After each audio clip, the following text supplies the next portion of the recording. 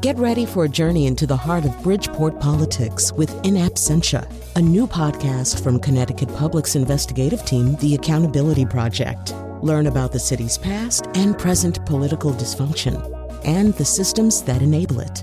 Tune in wherever you get your podcasts. Funding provided by Joe Zimmel and Valerie Friedman. Throughout history, we've seen innovations that were expected to change the world. But for every steam engine, color television, and Google search, our past is littered with promising but unsuccessful ideas and inventions. This is Disrupted. I'm Kalila Brown-Dean. This week, we take a look at 3 innovations that had their moment, but were ultimately unsuccessful. What's their impact on our culture today? Later in the show, we'll hear about an idealized universal language called Esperanto and why it never came to be, and how the music platform Napster upended the record industry. But first, a look at how we treat mental illness in this country. Throughout history, the medical community has experimented with inhumane treatments, but few procedures are as notable and distressing as the lobotomy. Lobotomies were performed on over 50,000 Americans in the 20th century, and they didn't fall out of favor until the 1950s. Andrew Scull joins us now to talk about that history and what it tells us about psychiatry today. He's Distinguished Professor of Sociology and Science Studies at the University of California, San Diego. Andrew is author of the upcoming book, Desperate Remedies: Psychiatry's Turbulent Quest to Cure Mental Illness. And just a note for our listeners, this interview contains language and imagery that may be disturbing. Andrew, welcome to Disrupted. Thank you for having me. You know, we are starting to talk more about mental illness, not just in the U.S., but really across the world. But this topic isn't new for you because so much of your life's work has focused on our rather checkered history with treating mental illness. And one of the treatments that has been most controversial in that regard has been the lobotomy. Share with our listeners how lobotomies were first conceived in the scientific community. There are some complicated stories about the origins of lobotomy. Lobotomy was first tried by a Portuguese neurologist named Egas Moniz in 1935. It involved early on drilling holes in the skull and the very first time injecting alcohol into the brain to kill cells off. Subsequently, he began to take cores of tissue out using something that resembled a butter knife. And his early reports of that work were encountered by a young American neurologist, Walter Freeman, who taught in Washington, D.C., and who had as a colleague a young neurosurgeon named Jim Watts. And they performed the first lobotomy on a woman named Alice Hammett in 1936, describing her as a woman who led her husband a dog's life. Alice was one of about 20 cases they did in the next few months. And they reported these cases at a meeting of psychiatrists in Baltimore, and were met with furious reactions, but also with crucial support from some of the leading figures in the field. So I want our listeners to hone in on that timeline that you just mentioned. The first lobotomy happened in 1935. And then just a year later, you have Walter Freeman, who, as you said, wasn't the first, but really became synonymous with this practice. That is a very short period of time to adopt what is such an invasive and controversial procedure.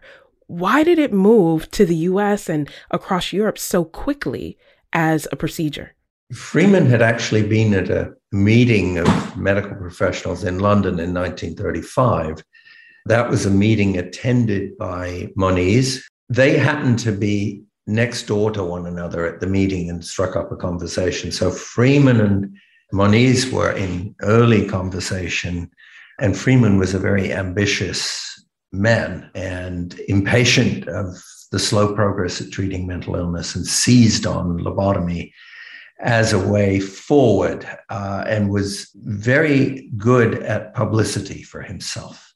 He practically wrote journalists' pieces about lobotomy, and it very quickly was announced as a way of curing sick souls. And medical journalists were extraordinarily, how can I put it, naive about these things. They didn't question what they were told. So that was something. I mentioned Freeman's impatience. The early operations were done very often under local anesthetic.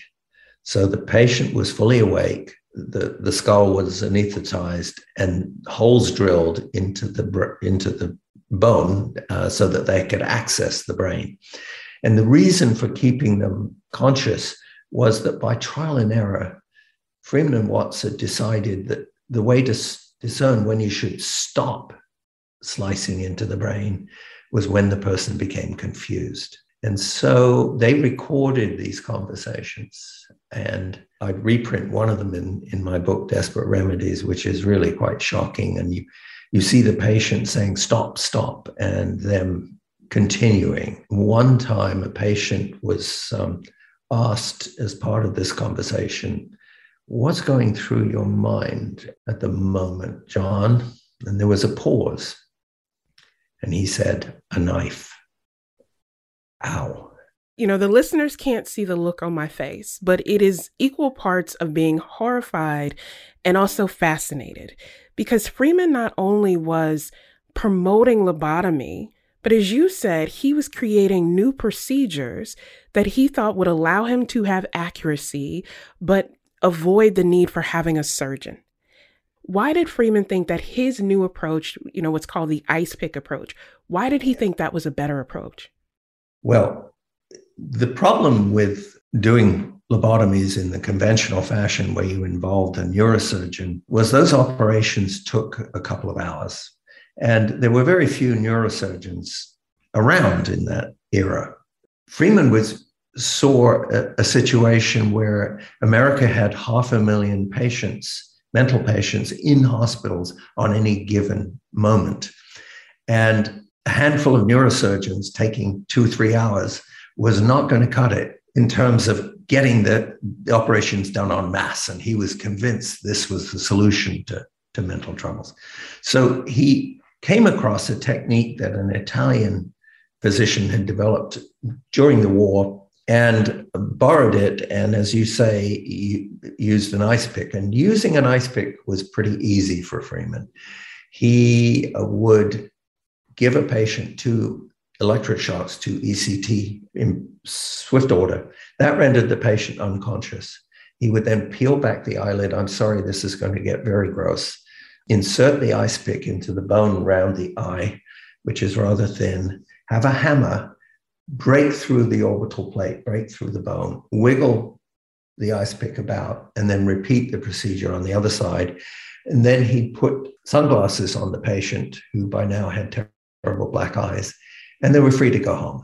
And Freeman barnstormed the country in the late 1940s and early 50s, trying to teach this technique. He claimed he could teach any damn fool to perform one of these lobotomies in about 20 minutes, even a psychiatrist, because Freeman held psychiatrists in very low regard.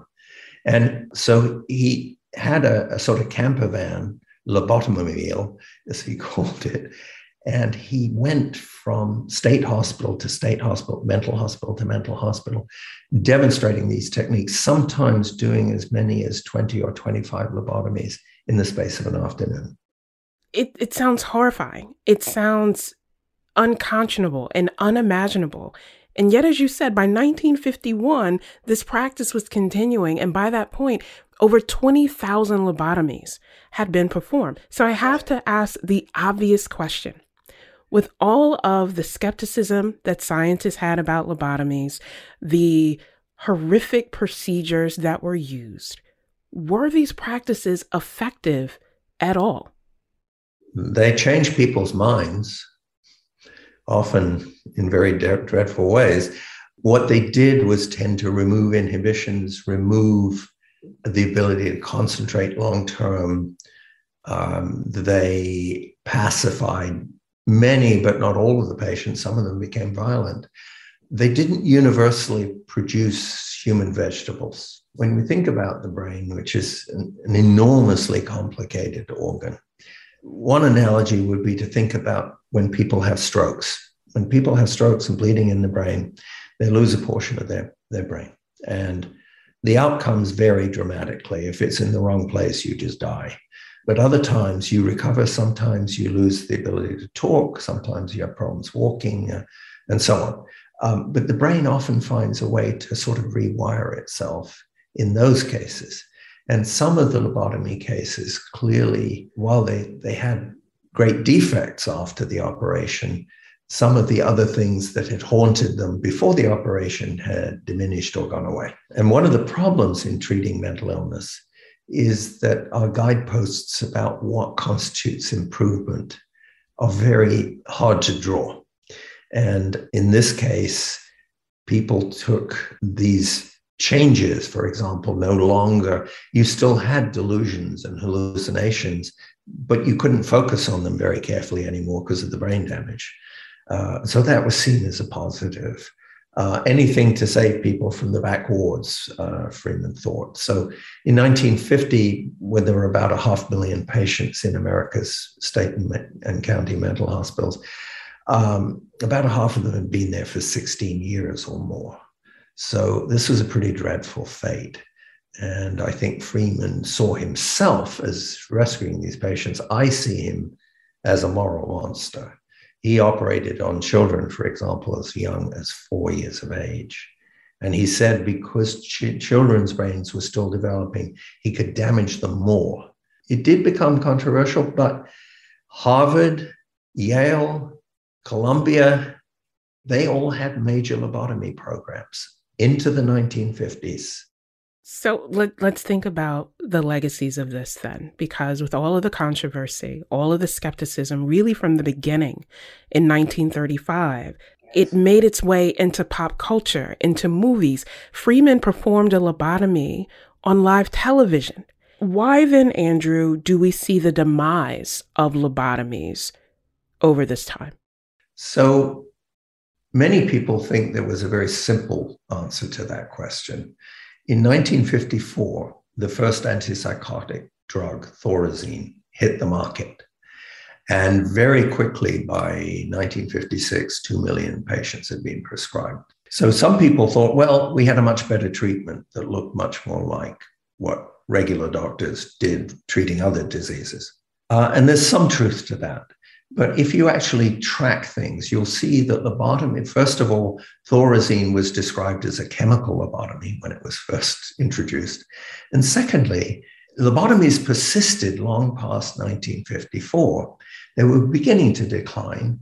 And I think one of the reasons for that was a generational change. The worst examples of what lobotomy did to people ended up on the back wards of mental hospitals. They couldn't be released because they were so badly damaged. And newly trained psychiatrists, those were the patients they saw. And they said to themselves, God, we can't do this anymore. And so as the older generation died off, so too did lobotomy. It was still not heavily criticized really until the 1960s. And you're absolutely right. One of the seminal moments, I think, and one of the things that damaged the image of ECT, electroshock therapy, was the film One Flew Over the Cuckoo's Nest. And Jack Nicholson getting zapped with ECTs. And then finally, when that doesn't suffice to control him and tame him, he's given a lobotomy. And that fixed in the public mind the idea that this had been one colossal mistake. So I think it's partly generational, partly the emergence of new forms of treatment, and partly the accumulation of the worst examples of what this operation did to people.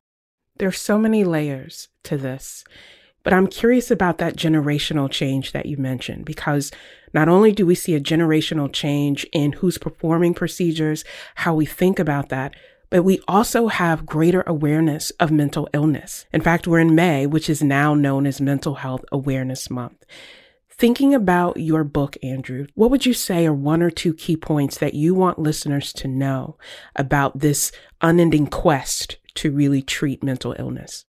Well, I think one thing we haven't mentioned yet is that these desperate remedies, as I call them, were disproportionately visited on women.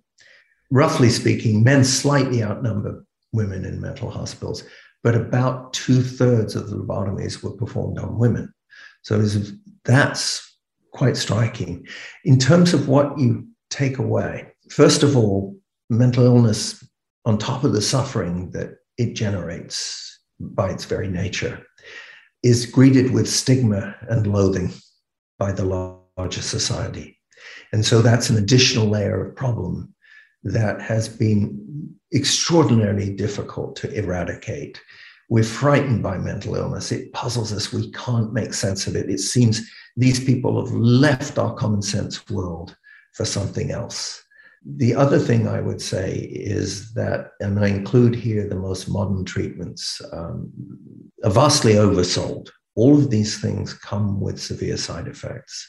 So what I would like to see, American psychiatry has moved in the last 40 years in an almost exclusively biological direction. And I think mental illness is a multidimensional problem.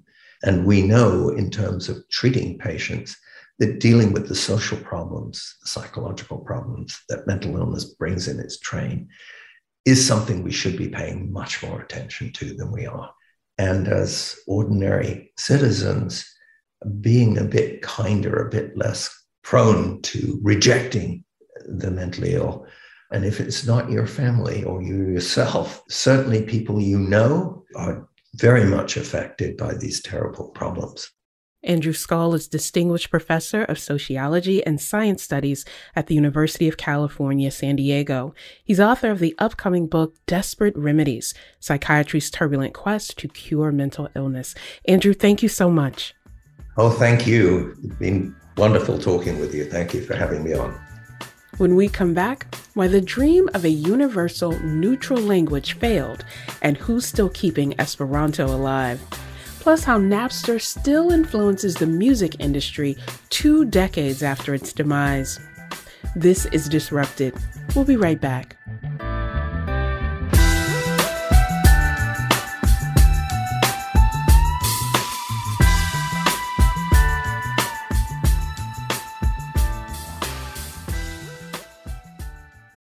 Support for this podcast comes from Hartford Healthcare.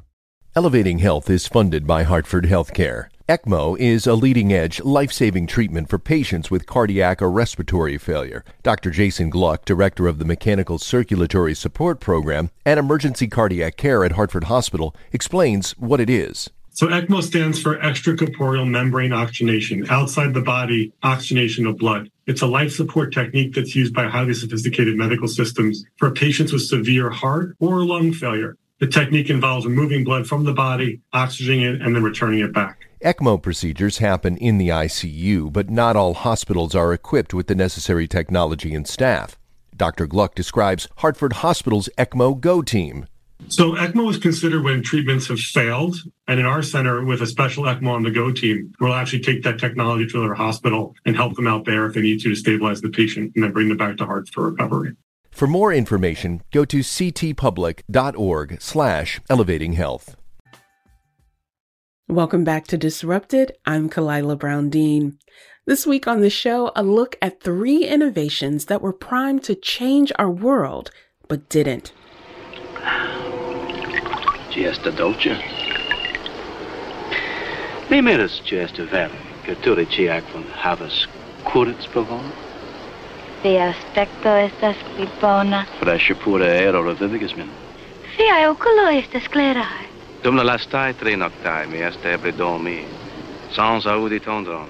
Today, our world is a complex patchwork of over 7,000 languages. But what if we had one universal way to communicate with all people? That was the goal of the constructed language, Esperanto. You're hearing a young William Shatner in the 1966 horror film Incubus, performed entirely in Esperanto. It is santisgin. The sam sangu, sam coro, sama animo. So why didn't Esperanto succeed? Erica Okrand is a linguist and author of the book In the Land of Invented Languages, Adventures in Linguistic Creativity, Madness, and Genius. Erica, welcome to Disrupted. Thank you for having me. I want us today to talk about Esperanto. because it was created during a time when people were searching for a way to communicate and for something to bind them together. Share with our listeners how that language was first conceived and how it connected to the political environment at the time. Well, it was invented by Ludwig Zamenhof, who lived in Bialystok, which was a place with many ethnicities and not all of them getting along very well. And people spoke various languages. They spoke Russian, they spoke Polish, they spoke Yiddish, there were German speakers. And it started to seem to him that the origin of the strife or the problems was this mix of languages, that this inability of people to understand each other.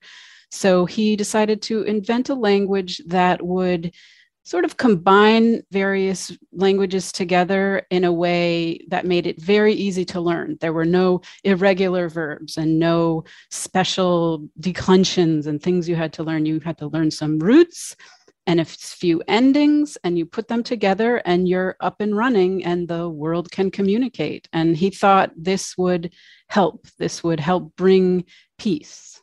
It sounds so simple. We want people to speak a common language so that they can bond and be able to not just speak together, but really connect with one another.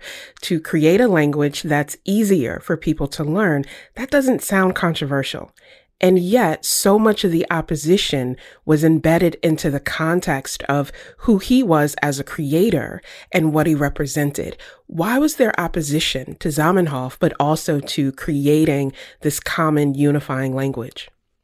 Well, at the time, other people were doing this too. Zamenhof was not the first to think of it. It was kind of a trend in this second half of the 19th century. There was the railroads and there was the telegraph. People were able to communicate more than ever before. And they run into this wall of language. So other people were trying too, but they weren't taking off, and everybody thought, it's because of something about the language. The word roots they chose or the endings they chose weren't simple enough, or the letters they're using or the diacritics they're using. There were lots of reasons to think, this language is not good. Let me do a better one. So he stepped into a competitive market where people thought, no, we need the best one so we can communicate scientific ideas and have general high level discussion. But he didn't take that approach. His approach was more, let's just build a community. So it wasn't my language is the best because it has the best features. It was, here is a list of roots and a list of endings. You could put it in a sort of a pen pal letter, send it out, and they'll figure out what you've written, and then they can use it and write something back to you. And that's all you need. Start using it.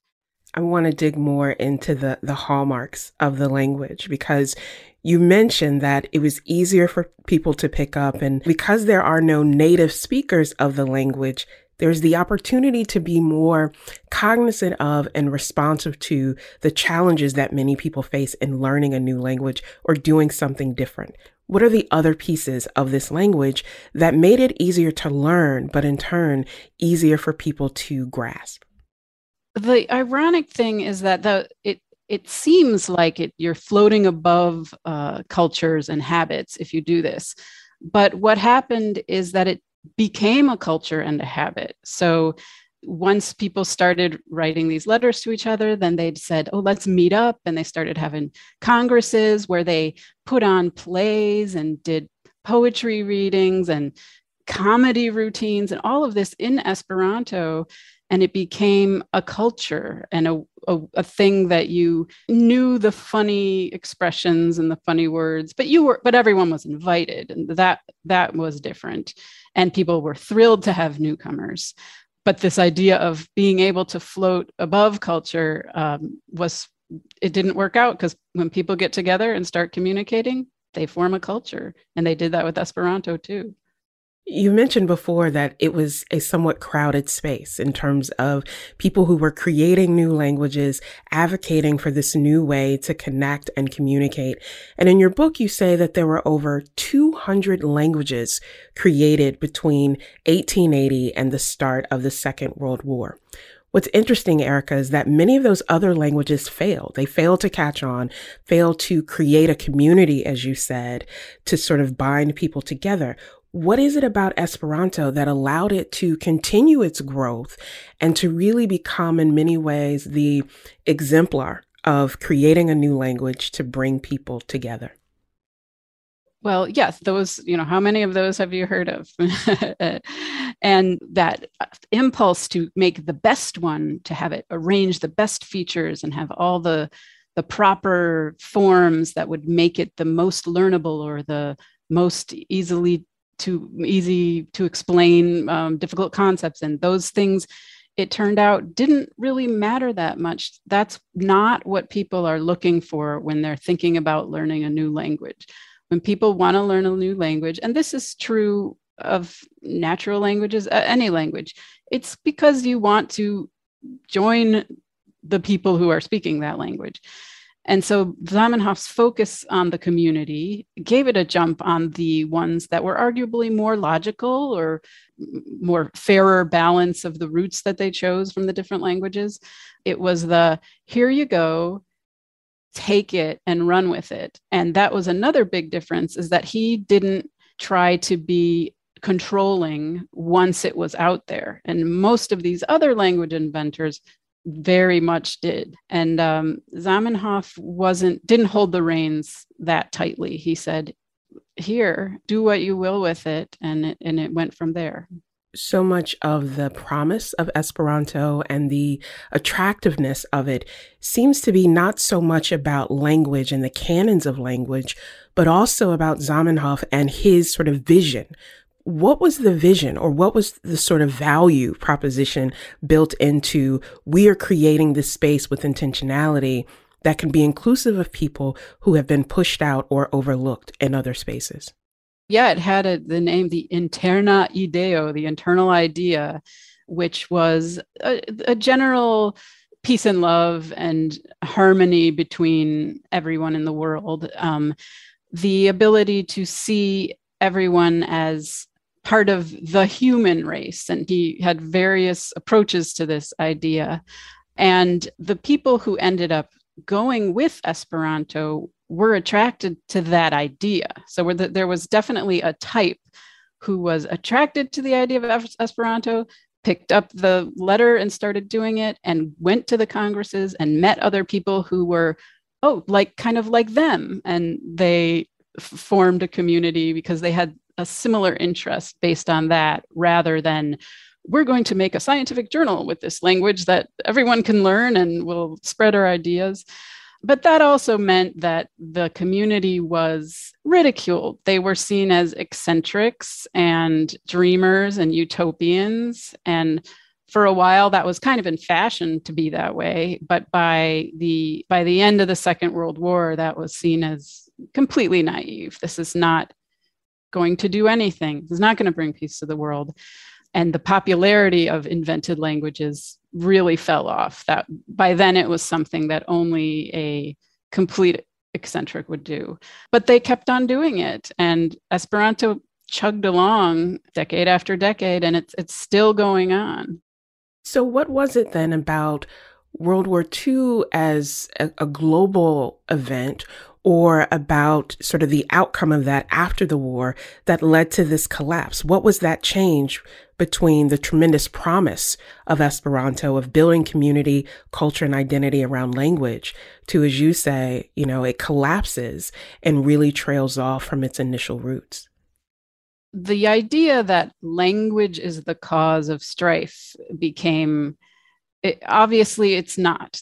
You can have people who speak the same language, people in the same nation who have conflict with each other, and it's not caused by the lack of understanding based on language differences. But also it was this idea that it's possible to remake society. People were very optimistic about that at the beginning of the 20th century. And people were remaking society. They were forming new economic systems and forming new everything. And why not language too? Let's remake that. And by the second half of the 20th century, it was clear that wasn't a great idea. And didn't always work out well. Esperanto got lumped into that. Okay, the society remakers are over their skis. They shouldn't be doing that. You know, there's also this fear of when you see people come into power and influence whose entire approach is, we need to remake society because there are people in our current society who shouldn't be there, how that kind of notion can really undermine basic respect for humanity. And what's so interesting, thinking about the legacy of Esperanto, that path, that connection to these world events, is that Esperanto didn't become the universally spoken language across the world. But you can see roots of that approach in so many other spaces, and even the ways in which English has become a dominant language. In spite of demographics around the world, English is the language that we use to communicate in business, in global affairs. What would you say then about English's dominance on the global stage?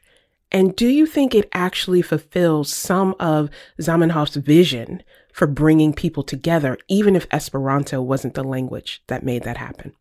In a way, it does, in that people who do not speak each other's native languages will speak English. So at a European Commission meeting where nobody has English as their native language, they'll speak English with each other, and it serves as a tool.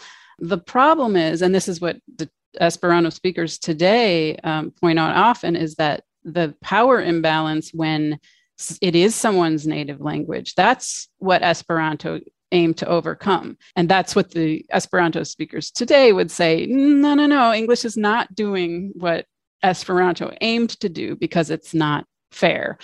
But, it is the language. If you want to do something practical, you got to learn a practical language. And often Esperanto speakers, people think, oh, Esperanto is so dead and it's a robot language. It doesn't have any culture. It doesn't have all this history. It's bland, but it's really, nobody is more into every kind of cultural, everything than an Esperanto speaker. And an Esperanto speaker will go to Spain for an Esperanto Congress and they'll learn Basque for their trip to Spain. That's the kind of thing that Esperanto speakers do. And they don't want Esperanto to stamp that out. They want to make it another place where people can meet on fair ground. Listening to you, there is a sense of cultural humility, but also cultural curiosity. Thinking about where we are in the world today, thinking about Esperanto as creating communities that continue to flourish and people continue to meet. I wonder what you would say we should expect from the future of the language of Esperanto, or maybe the future of languages in general. Well, I think Esperanto will continue. It won't die out, and it won't become the world language.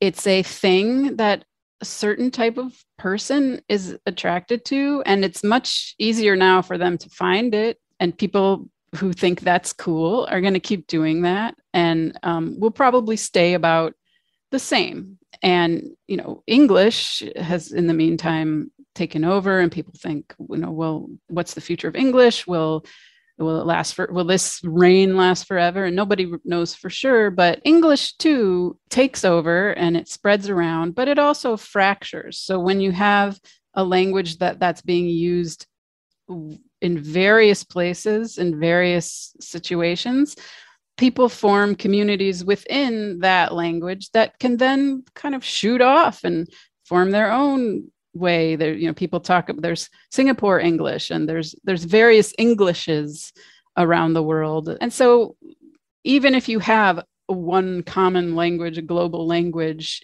within that language, you get fracturing. That who knows which directions that will take and how fractured they will get. That's what happened to Latin, and it could happen to English too. Erica Okrand is a linguist and author of the book In the Land of Invented Languages, Adventures in Linguistic Creativity, Madness, and Genius. Erica, thank you so much. Thank you. This was fun. After the break, a technology reporter on the downfall of the music sharing site Napster and its continued impact on the music industry. This is Disrupted. Stay with us.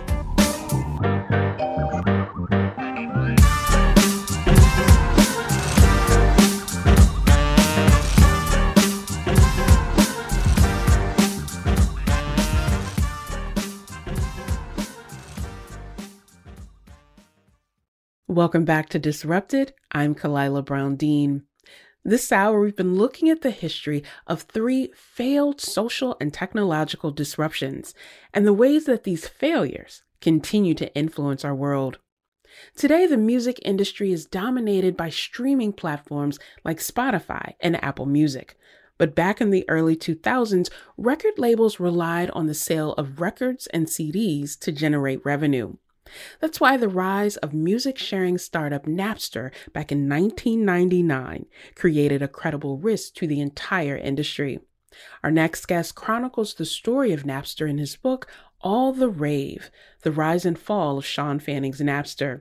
Joseph Min is also technology reporter for The Washington Post. Joseph, welcome to Disrupted. Thanks for having me.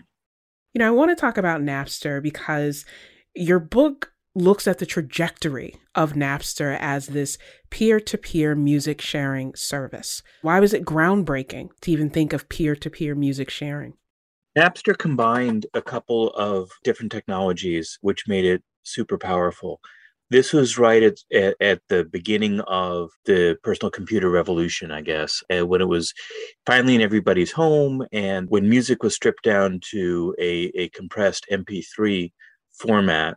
Even if you didn't have a great connection, that was enough to get the songs on your computer. So Napster became one of the fastest growing brands in history because it was completely free.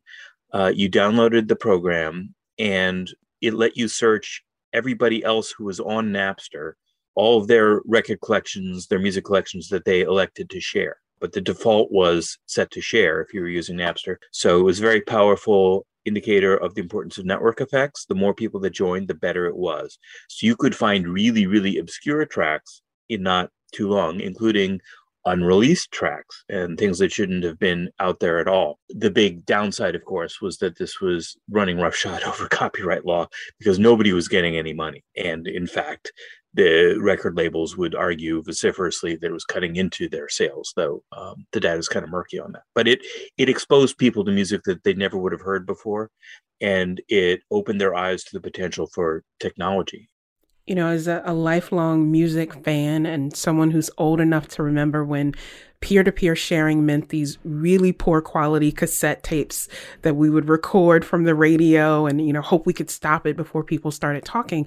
This really revolutionized how people accessed music, but also how we thought about music in that sort of communal space.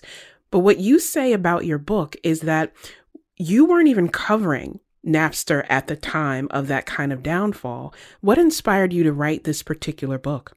Well, what happened is while Napster was going, I got introduced to one of the kids that had moved out here to San Francisco from Boston and had actually designed the servers. And he was speaking to me off the record, and he said that Napster's got a lot of attention, and I can't talk officially about this, so don't quote me on anything, but the stuff behind the scenes, what's going on with the struggle for control of Napster inside and the incompetence of the leadership there is way more interesting than the stuff you're reading in the papers. And so I kept in touch with him. And when I started working on a potential book, knowing that Napster was probably doomed and he would be free to talk because he wouldn't be working there anymore. And with Napster, it was a bunch of things at once. It explained the rocket ship of technology development and how Silicon Valley could jumpstart it. All the money sloshing around Silicon Valley and the dot-com boom, which is when this was, could jumpstart that, but also corrupt it. And that's what happened in this case. One of the persistent challenges within the music industry centers on control. And that was key for Napster because it faced a number of lawsuits alleging copyright infringement. Walk us through, Joseph, how such a small company that seems so inexperienced in this space really, it sounds like, changed music and the recording industry and this issue of power and profit. It's really interesting because it was a small company. It never sold shares to the public, and it did completely change the trajectory of the music industry. And through a series of dominoes, got us to where we are today. And it was small, but it was also very disingenuous. The initial strategy of their first full-time CEO, Eileen Richardson, was, as she told me, to stay under the radar and play dumb.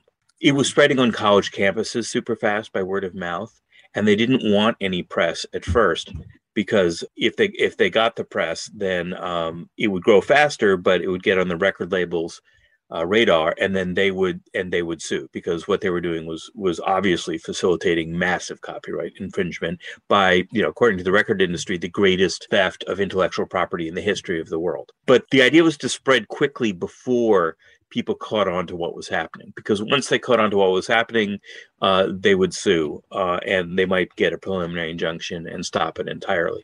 The idea was that if they got big enough, then they might get enough leverage to negotiate some kind of deal with the record industry. And this is one of the big secrets that people didn't understand. So the masses loved Napster as a revolution and as a screw you to the record industry, which was pretty obnoxious. They were famous for not paying their own bands. They hoarded the money. The bands would wind up in debt to the labels. It's a terrible system, and that helped Napster be more popular. It's also true that the greed of the labels, they were poached many times by startups in Silicon Valley and bigger companies in Silicon Valley to unleash digital music at a reasonable cost. And they wouldn't do it because they knew that people would still march down to Tower Records and plunk down $15 for a record or $20 for a CD when all they wanted was one song. So it worked for them, but that made them vulnerable to this kind of attack. Now, that was the initial plan, was to get so big that even though Napster was essentially extorting the labels, they would be willing to pay $1 billion or $2 billion because Napster had the direct connections to the consumers and knew the consumers' buying habits. So they could see if somebody downloaded Metallica, the next thing they would probably do, or the odds are very good, is they'd be receptive to downloading AC/DC. And here's their email address, so you can tell them if a new album was dropping. So it would be super powerful if they got into bed with the record labels, even though the people that they were reaching thought that they were, revolutionary and fundamentally opposed to. They would never sell out, and it was all about liberating the music from the evil labels. In fact, they were trying to sell out from day one. I mean, it sounds like from behind the scenes, there was a lot of conspiring happening across. There was a lot of consideration about who could benefit from this. And I think Shawn Fanning often gets portrayed as this Robin Hood of sorts, who is creating an opportunity for people to have access to, I keep thinking of A Tribe Called Quest and Q-Tip saying in this song, record company people are shady. But there was a lot of shadiness happening here. When you think, Joseph, of the research that you did for this book, for the story, the complete story you were able to tell, what would you say is the most surprising discovery that you had here, or one that you think more people need to pay attention to? Well, there's stuff like that on a human level and on a technological level and on the money level. It's hard to pick one. I mean, I think one of the reasons I wrote the book is that the misperceptions of what Napster was all about were so huge. On a human level, it's hard to get past the fact that everybody thought this likable 19-year-old Shawn Fanning on the cover of Time magazine and like the first cool hacker, the first hacker that many people would want to be like. The widespread perception that he was that he was in charge, and he was never in charge. From the moment Napster Inc. was incorporated, his uncle, John Fanning, kept 70% of the company. But John Fanning had, what I would politely call a checkered past in terms of his business deals, unpaid debts at the time. He failed to pay some of his employees at a previous startup. He was really a hustler and not in the nicest sense of the word. And when they came out to Silicon Valley, a lot of very smart people looked at the Napster business plan and they looked at the uncle and they said, well, I can handle one of these. The fact that this may very well be illegal, will certainly be sued. I could handle that. I could try and make a deal with that. Or I could handle the over-involved uncle, but I can't handle both. And as a result, they wound up with lower quality venture capital, and they wound up with lower quality executive leadership. So one of the amazing things to me about the whole story is that the kids are good guys. Like the technical whiz, the visionary guy, and the business head Sean Parker, who went on to be quite some fame and fortune.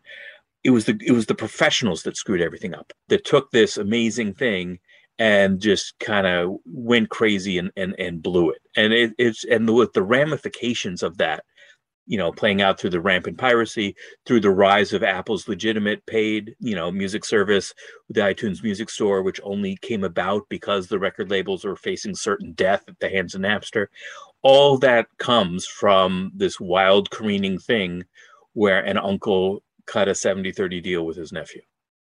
But it brings us to where we are today, where artists are reclaiming their power in these spaces, where they are saying, we want to control not just our art, but who has access to it and who profits from it. And I'm thinking here of, NFTs, these non-fungible tokens that we're seeing artists, not just in music, but also in paintings and other creative spaces saying, this is a way for us to control the release of our music.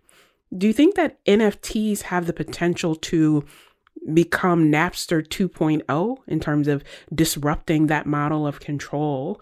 Or do you think it can really shift the power dynamics in the recording industry overall? Well, that's interesting. First, before we get to NFTs, I would say that the revolution in artist control is very exciting. There are other services where artists develop a sort of personal relation, a one-on-one connection with their fans, which wasn't really possible before. And they can raise money, they can give bonus performances to individuals. And as piracy has gone rampant, there's a lot more priority, and maybe the only way to make a good living is with live performances. So they have gotten more and more important. And then the digital age has helped spread photos and bootlegs and whatever of these performances. And it's really become sort of a unifying experience. On the question of NFTs and this other sort of original content, first of all, I mean, NFTs, generally speaking, have no intrinsic value. I think that's very important for people to realize, because a lot of this is tulip mania. A lot of this is pyramid scheming. There are multiple crashes. There are no protections for investing in this sort of a thing. If it's an artwork that brings you pleasure, then sure, it's one way to go buy it.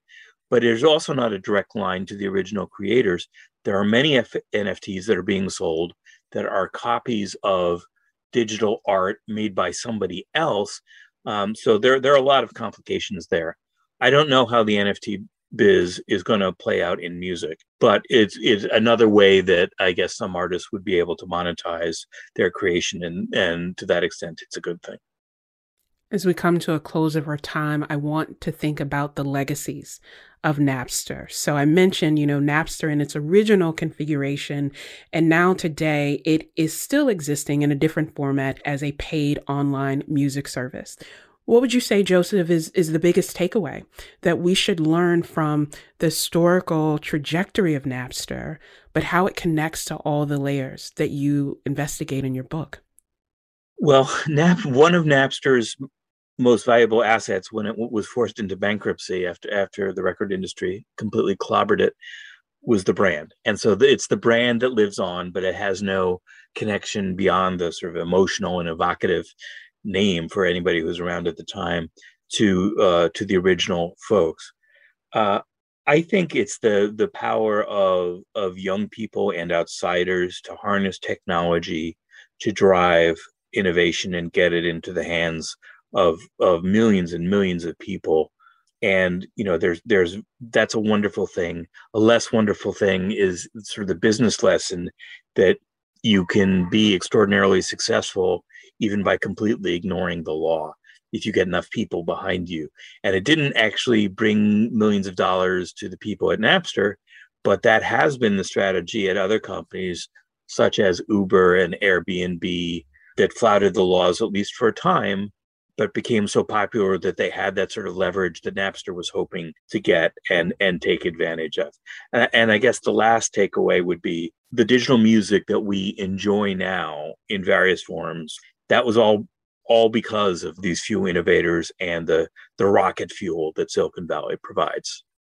Joseph Min is tech reporter for The Washington Post. He's author of All the Rave, The Rise and Fall of Sean Fanning's Napster. Joseph, thank you for joining us.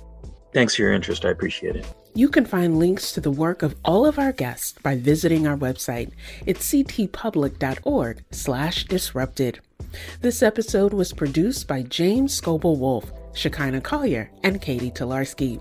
The show is produced by Kevin Chang Barnum and Emily Cherish. Our interns are Taylor Doyle and Jacob Gannon. You can listen to all of the previous episodes of Disrupted by finding us wherever you get your podcasts. Just search for Disrupted and Connecticut Public. I'm Kalila Brown Dean. Thanks for listening.